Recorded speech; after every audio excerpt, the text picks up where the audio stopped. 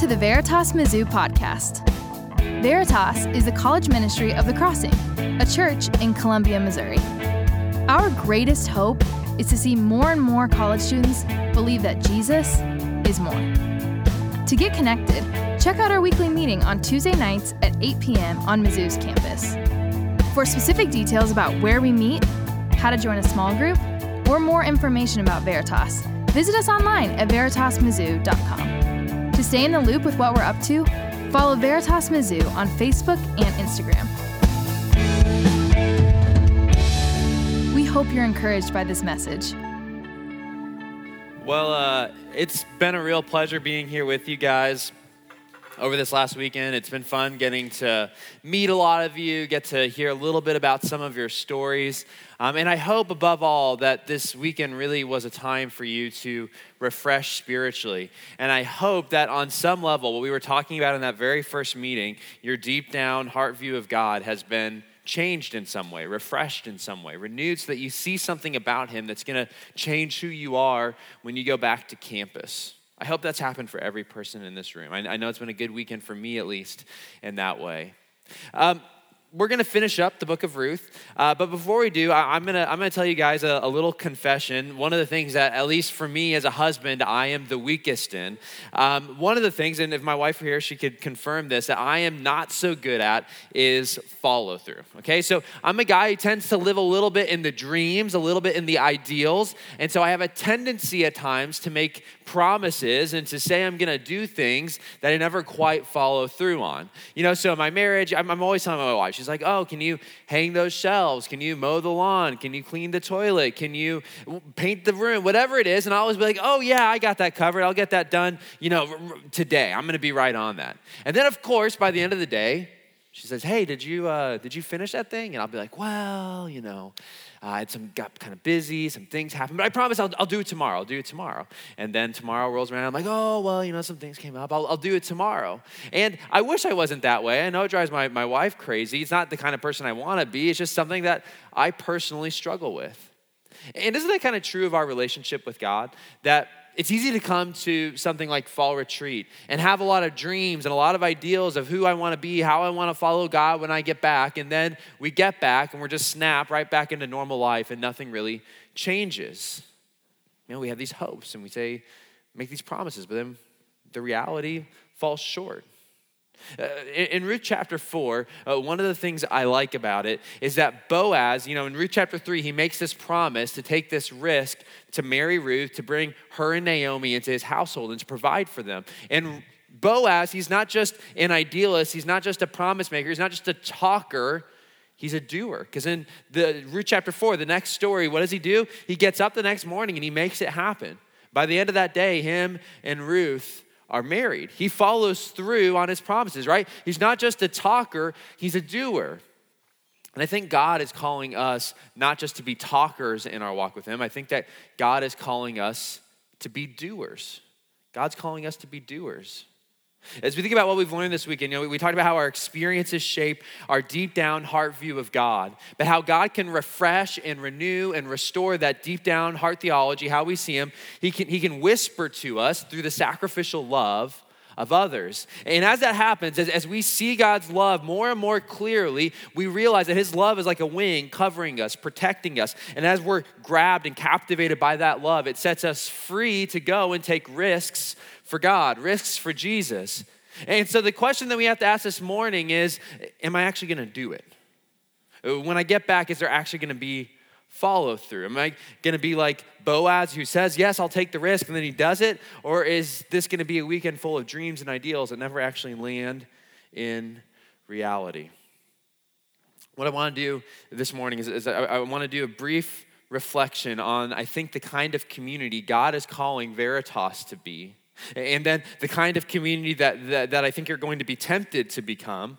And then we're just going to get really practical. Remember, last Saturday morning, we talked about activities, practices that have a high return on investment. We're going to talk about 3 practical things. If you could just do these 3 things when you get back, I promise it's going to change your life, okay? So let's hop right in, and we're gonna talk about the kind of community that I think God is calling all of us to be whenever we get back to Mizzou. And to talk about it, I wanna read you one of my favorite parables from Jesus. This is called the parable of the mustard seed, and it comes in Mark 4:30. So I'll read it to you guys. And Jesus said, "With what can we compare the kingdom of God?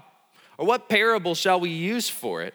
It's like a grain of mustard seed, which when sown on the ground is the smallest of all the seeds on the earth. And yet, when it grows up, it becomes larger than all the garden plants and puts out branches so that the birds of the air can make their nests in its tree, in its shade."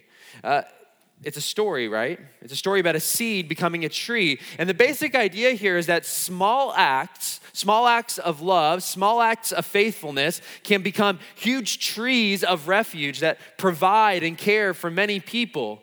It can sound a little bit trite, I know, but what Jesus is getting at here is he's saying small acts, small little deeds of love and faithfulness, these are the things that really actually can change the world.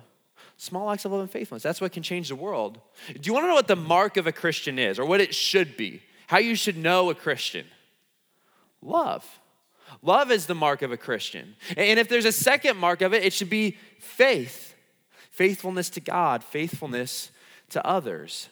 And so when you think about the kind of community God is calling you guys to be when you go back, this is supposed to be a community of small little acts of love, sacrificial love throughout your life, small little acts of faith, acts of little faithfulness throughout your life that get planted. And what do? They grow up into this tree that can be a refuge for others at Mizzou. That's the kind of community he wants you to become, a refuge through tiny little, ordinary, everyday acts of love.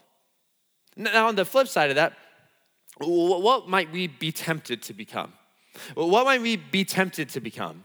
Jesus, he uses the image of a tree to symbolize his kingdom, okay? So he's using a tree image to symbolize his kingdom when he talks about this mustard seed, this mustard tree. And I think he does it intentionally because he's trying to contrast it with a different tree. See, there's a different tree in the Old Testament. And this tree, we read about it in Daniel 4. And this tree, it's not the kingdom of God. It's actually the opposite of the kingdom of God. This tree is the kingdom of Babylon.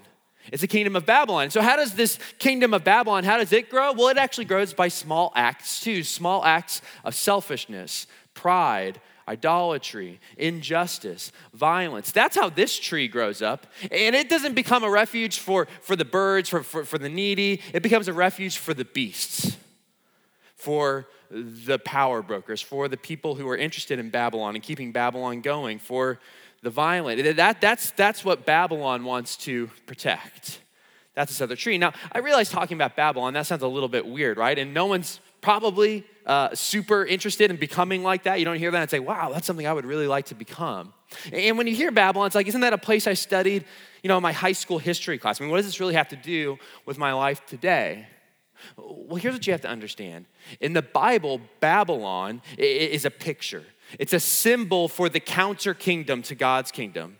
It's a symbol for everything that stands against what God is trying to do in the world. It's a symbol for what happens whenever we try to create a life, create a world where God is knocked out. He's not a part of the picture, where we live by our own definitions of good and evil. That's what Babylon is supposed to be. That's what Babylon is in the Bible.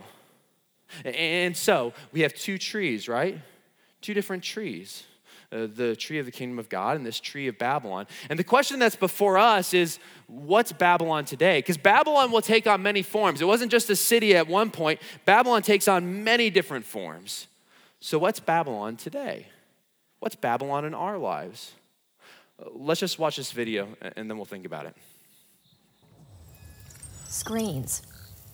They are profoundly changing the human experience, pushing the tyranny of now, overloading our choices, weaponizing humor, making snarky cool and cynical smart. Where there's an emoji for every mood and a GIF for every moment. The typical 15 to 23-year-old spends nearly 20 times more hours per year using screen-driven media than taking in spiritual content. In ancient Babylon, God's people found themselves in exile, a foreign land, foreign gods, foreign customs. Despite those challenges, a faithful remnant emerged. Today, there are signs of that same type of resilient faith and devotion in modern-day followers of Jesus living in a digital Babylon. In the screen age, our devices are the new disciple makers. But who are they leading us to follow? These lighted rectangles in our pockets have redefined so much about our lives, including spirituality and the pursuit of God. They have left us in a land marked by phenomenal access, profound alienation, and a crisis of authority. Digital Babylon is the new context for discipleship. We are all exiles now. Okay.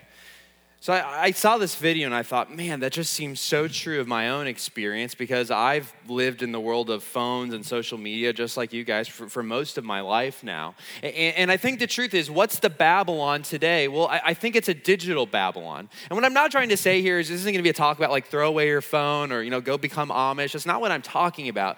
What I'm talking about here is how those tiny little rectangles that we all have in our pockets, how those little things really do shape our lives tremendously. Say, well, yeah, I know, I get it. But just think about it, okay? Well, what's the first thing you do when you wake up and when you go to bed? You pray, right? Nah, we look at our phones, right? It's just natural. The first thing, it's like, I'm looking, even if it's just to look at the time, but I'm looking at my phone. It's the first thing I do before I go to bed. It's the first thing I do whenever I wake up. And it's not just that, right? I mean, the stuff that we get on our phones, social media, YouTube, memes, all of it, it shapes how we think about the world. Where do we go to get our news? Where do we go to find something that's funny? Where do we go to think about how to live, to answer our questions? Where do we go to meet people, to date? It all happens on these tiny little devices that all of us have in our pockets. It shapes us tremendously.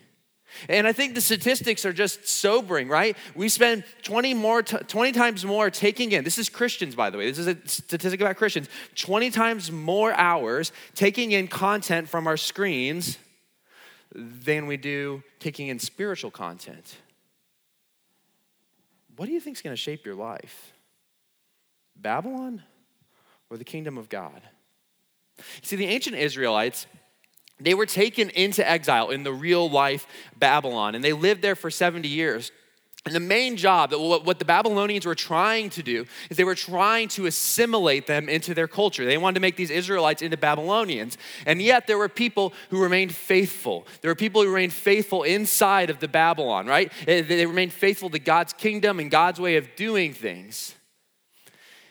I think that if the ancient Babylonians were somewhat successful assimilating people, today the power of digital technology is so much more successful. It has a power to shape us which outstrips anything that we've ever seen in human history. And so the challenges that are going to stand not just before you right now, but for the rest of your life are immense. They are tremendous. And the question that stands before you is going to be, are you going to be assimilated to Babylon? Are you going to be faithful? Will you live in God's kingdom and trust him?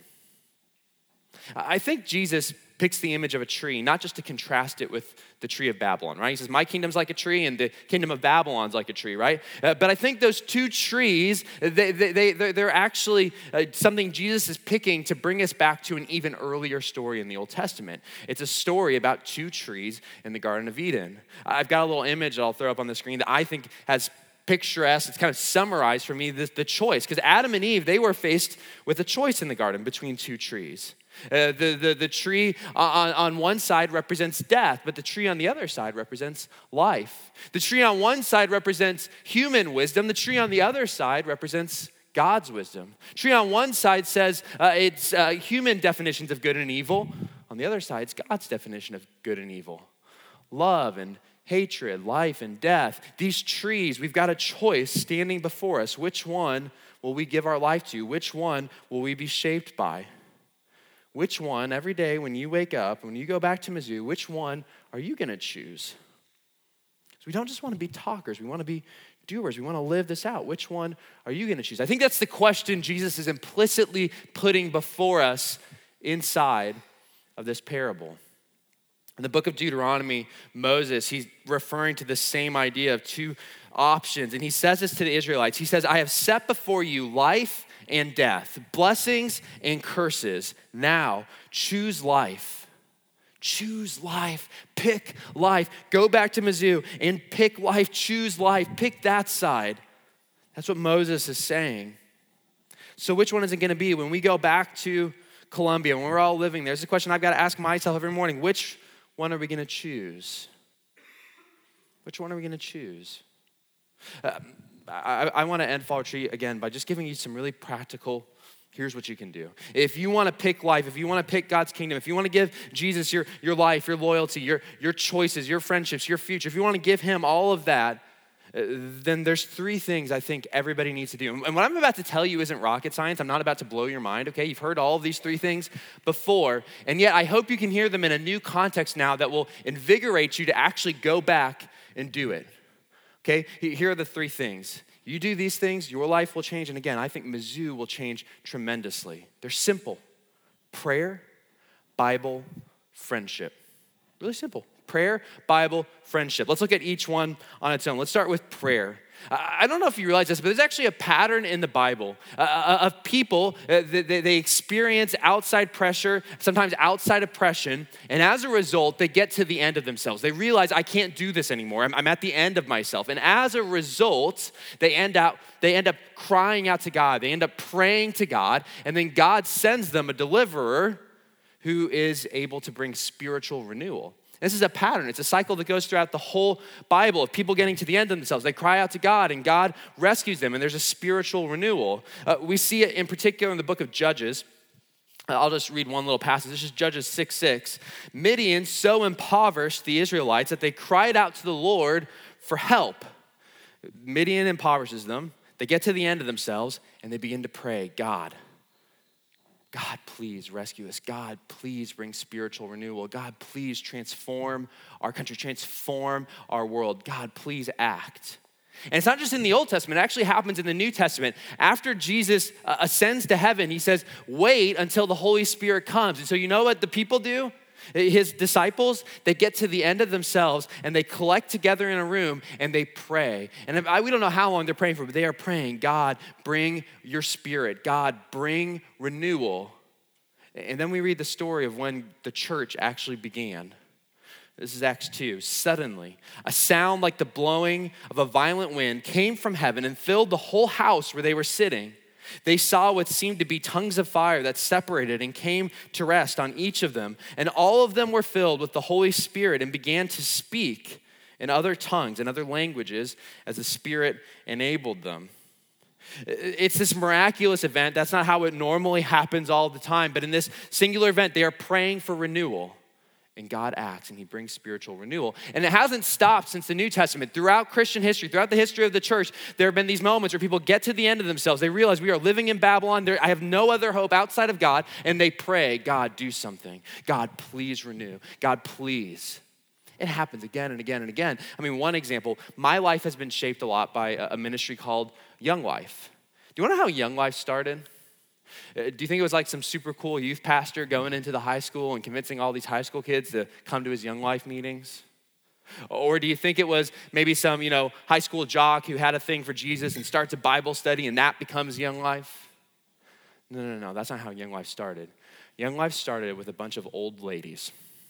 That's how it started. A bunch of old ladies sitting in a church across from a high school praying together. God, do something in those high schoolers' lives. God, reach those high schoolers who don't know you. I don't know how long they prayed for, but eventually God sent someone. Something happened, and there was a spiritual renewal in that high school, and that became Young Life. And Young Life has been a ministry which has shaped a huge amount of people. There's a lot of people in this room who have been shaped by Young Life. I've been shaped by Young Life. I know Kyle's been shaped by Young Life. You've been shaped by people who've been shaped by Young Life. Whether or not you realize it, those old lady prayers, they are still echoing right here. They're still echoing right here. And the same thing goes for Veritas. There have been people who have been praying for Veritas, praying for this ministry, praying for spiritual renewal on Mizzou's campus. I have seen over a decade of students getting together and they will pray for there to be renewal on campus. And whether or not you realize it, God heard their prayer and now he's acting in your life. So the question is, when you go back, are you going to pray? And not just pray for me and my own problems. You should pray for that. That's not a bad thing to pray for. But could you pray? Get to the end of yourself, and could you pray for there to be spiritual renewal on Mizzou's campus? In fact, I'm gonna give you a challenge. I want you right now to think of one person. I want you to think of one person that you could say, you know what, me and him, me and her, we could get together on a regular basis, 5 minutes, right? We'll just meet up on campus really quick, and we're just gonna pray for spiritual renewal, just the two of us. Really briefly, that's all we're gonna do. And maybe if you hear about other people doing it, you guys can pair up and you get a few more people together, but can you just think of one person that you could do that with? Here's my challenge. Again, let's not just be thinkers and dreamers, let's be doers. Today, before the end of the day, I want you to send a text to that person. Just say, hey, can we talk about finding a time to pray together? Everybody has to do it. Don't wait for you to get the text. Just say, I'm gonna find someone and we're gonna pray for spiritual renewal. And I promise you, you might not see the immediate fruit of what God's gonna do. It might be 10 years from now, but God's gonna hear those prayers and he will transform Mizzou. Prayer is the first practice that we have to practice to resist the digital Babylon that we're finding ourselves in. The second thing is Bible, okay? Second thing is Bible. You wanna know what I've never heard anyone say? People who watch a lot of TV change the world. Never heard someone say that. I don't think it's probably ever happened. Here's a different thing. I've never heard someone say people who spend hours on social media change the world. Again, I've never heard someone say that. Maybe it happens, I don't know. You wanna know what the Bible says? The Bible says that the person who meditates on God's word consistently is like a tree planted by streams of water whose leaf never withers and fruit is always in season. And it's an image of a person who's not just full of life, but remember, this is a world of food scarcity, right? And so a tree that has fruit on it isn't just good for itself, it's good for the whole community, right? So what it's saying is, if you're a Bible, you wanna know how to change the world, you wanna know how to give things to other people, be a Bible reader. Do you want to change your community? Be a Bible reader. Do you want to have something to give other people? Be a Bible reader. That's how it works. That's how you can change the world. So again, simple challenge as you go back to Mizzou. I want you right now, in your head, I want you to make a plan for tomorrow. Some of you guys are already Bible readers, some of you guys aren't, but I want you to make a plan for tomorrow of how you are going to read the Bible. And I want it to be really specific. Like I want you to think about the time and what you're gonna have to do. Like, okay, I'm gonna wake up at 8 o'clock and I'm gonna brush my teeth and I'm gonna pour my cup of coffee and I'm gonna read my Bible for 10 minutes. Where are you gonna do it? Seriously, in your head right now, make a plan. Make a plan. Get that plan in your head, roll through it, imagine it. You think I'm being weird? Studies show this actually works. You'll do it if you imagine it. Which isn't just fancy stuff, okay? Hey, do you got that plan in your head? Don't just be a talker, be a doer, because watching Netflix or sleeping in or whatever it is, that's not gonna change anything or anyone. But if you wanna see the world get changed, be a Bible reader. And don't just be a Bible reader. There's a second challenge I give you. Be a Bible studier. Be someone who actually knows your Bible. Again, the statistics are staggering, right? We spend 20 times more hours taking in content from our screens than we do taking in spiritual content. So here's my second challenge for you. Again, I'm not telling you to throw away your phone. What I am saying though, is however you take in content, whether it's Instagram or YouTube or podcasts, whatever it is, you need to add some Christian content into that stream. If you're not if you don't have Christian stuff coming out of there, if you don't have something that's gonna actually take care of your soul and help you follow Jesus, again, you can't resist. You can't resist the digital Babylon. You've got to have something in that stream of content. And it's gonna be a discipline because you're always gonna be tempted just to swipe through it, go past it, don't spend time looking at it. But you're gonna have to say, you know what? If I'm gonna be on here, I'm gonna learn something about Jesus. So I want you to do that. What I've done for you on the back of your little Ruth handouts, I've got a list. And I don't know, a lot of this, you can probably talk to staff and they might have different ideas. I just shared things that have helped me personally be faithful to Jesus in the digital Babylon. The things that I follow, the things that I am intaking as part of my content stream to keep me following Jesus.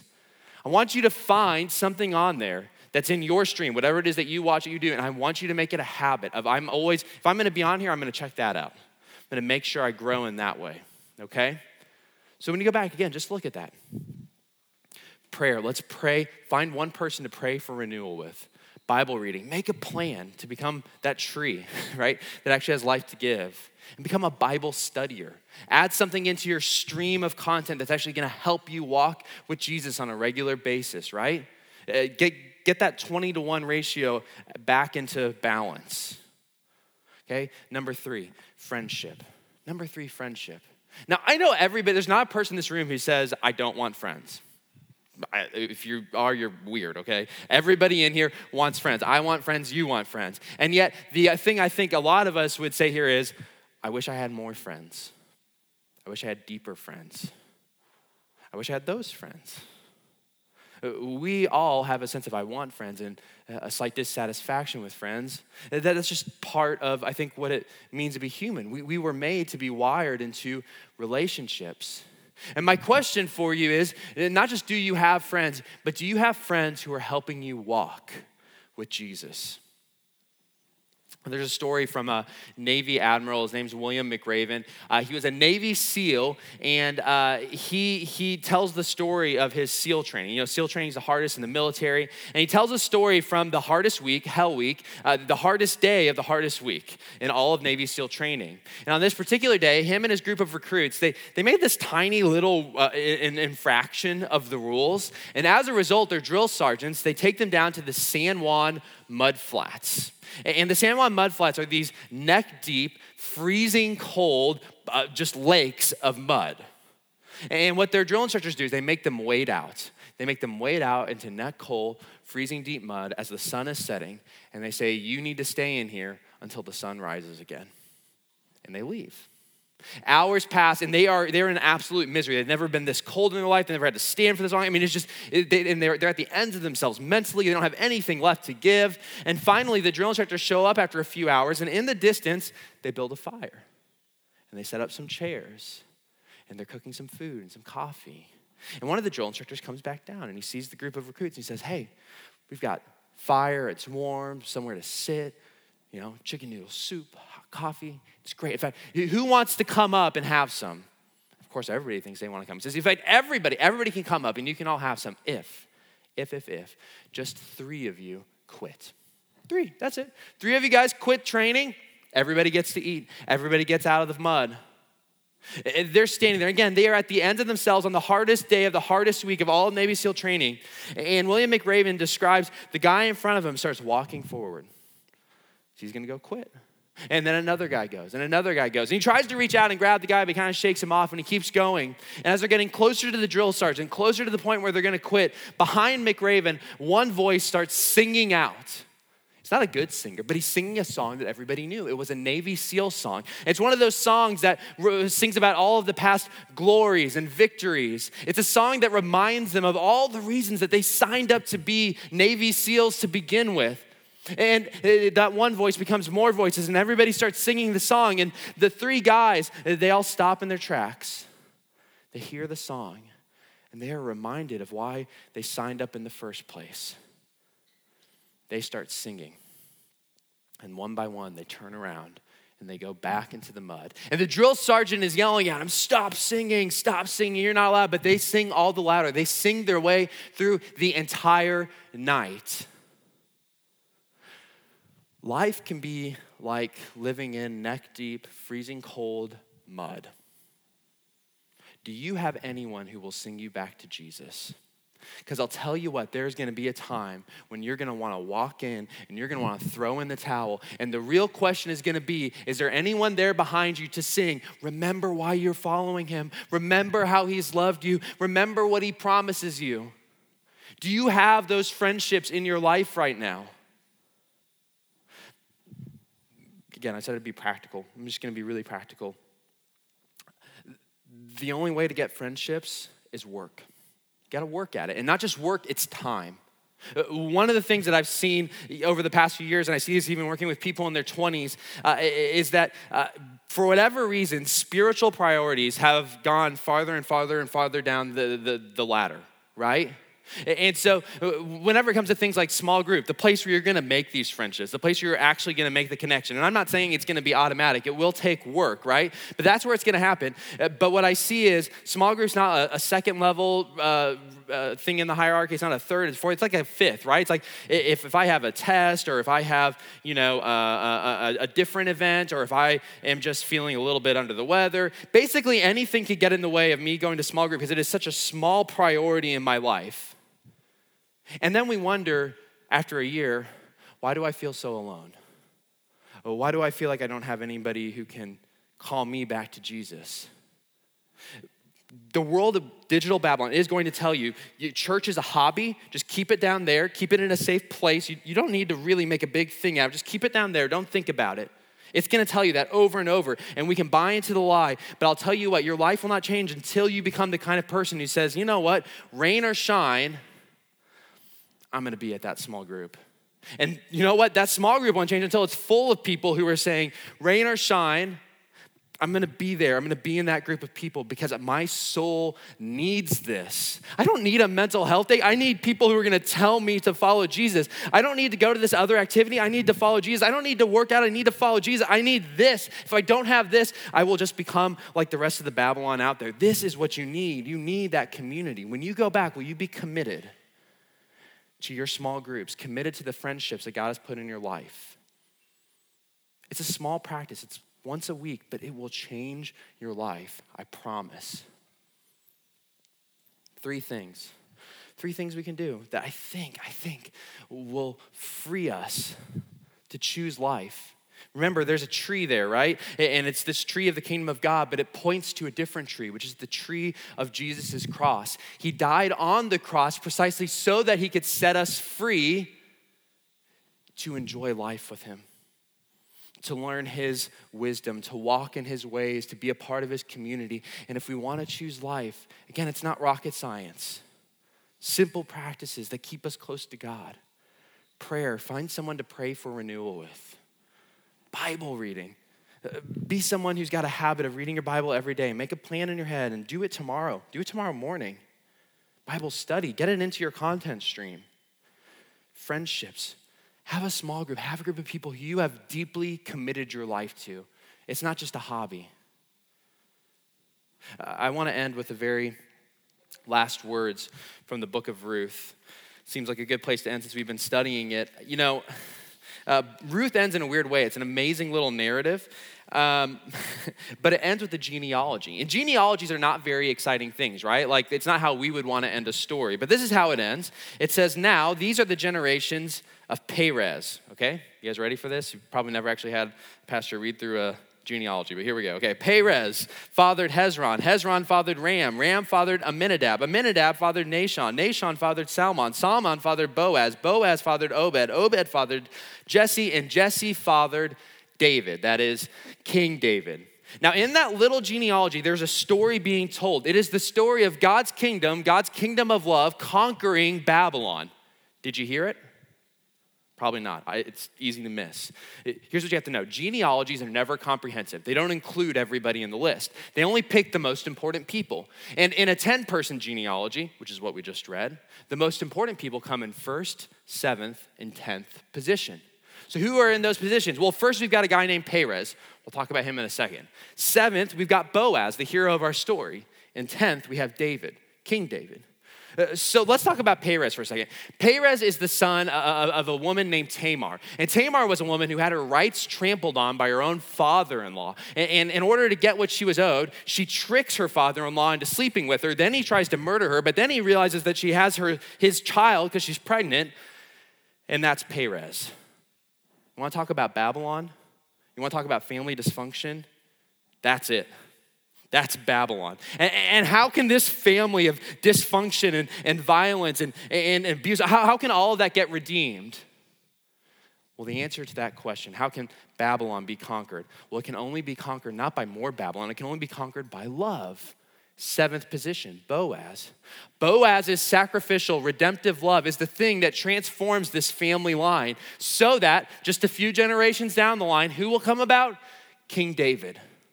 And we as Christians know who King David is the ultimate father of. Jesus. Jesus, Boaz, through his redemptive love, as he chose life, through his redemptive love becomes, in many senses, the great-great-great-grandfather of Jesus. Here's the question. Do you think Ruth knew?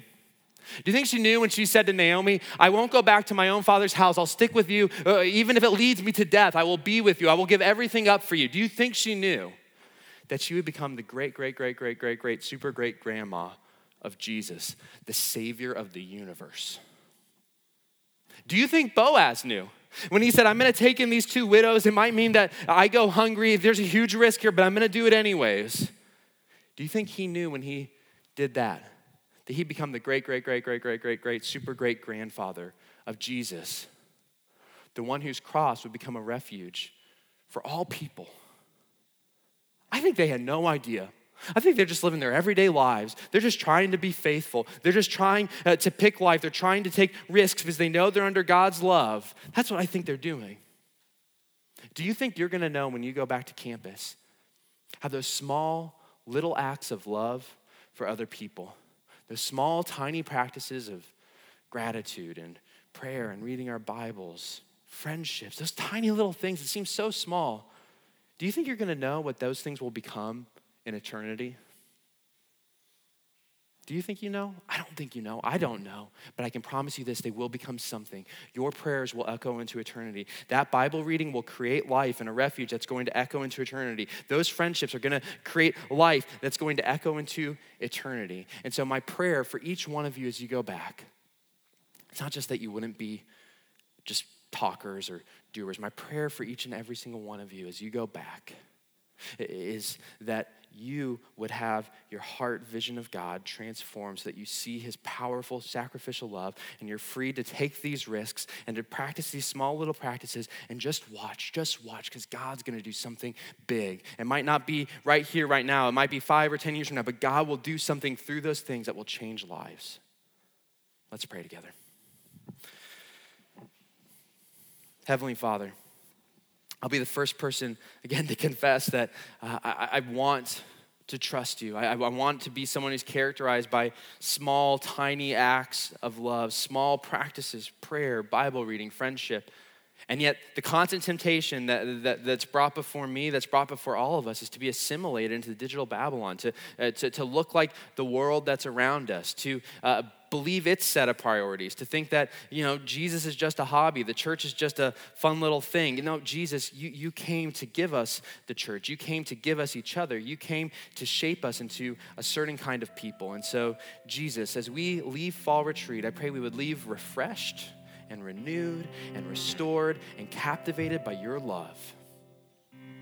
Be with us. Give us the grace and strength to do what we hope to do, to confess when we fall short, to put our hope in you, Jesus. It's in your name that we pray. Amen. Thanks for listening to the Veritas Mizzou podcast. If you were encouraged by this message, please be sure to rate us and hit subscribe on iTunes, Spotify, or wherever you get your podcasts. This helps other people find our content so that they can be encouraged too. Most importantly, to get connected to Veritas, check out our weekly meeting on Tuesday nights at 8 p.m. on Mizzou's campus. For specific details about where we meet, how to join a small group, or more information about Veritas, visit us online at veritasmizzou.com. To stay in the loop with what we're up to, follow Veritas Mizzou on Facebook and Instagram. Thanks again for listening.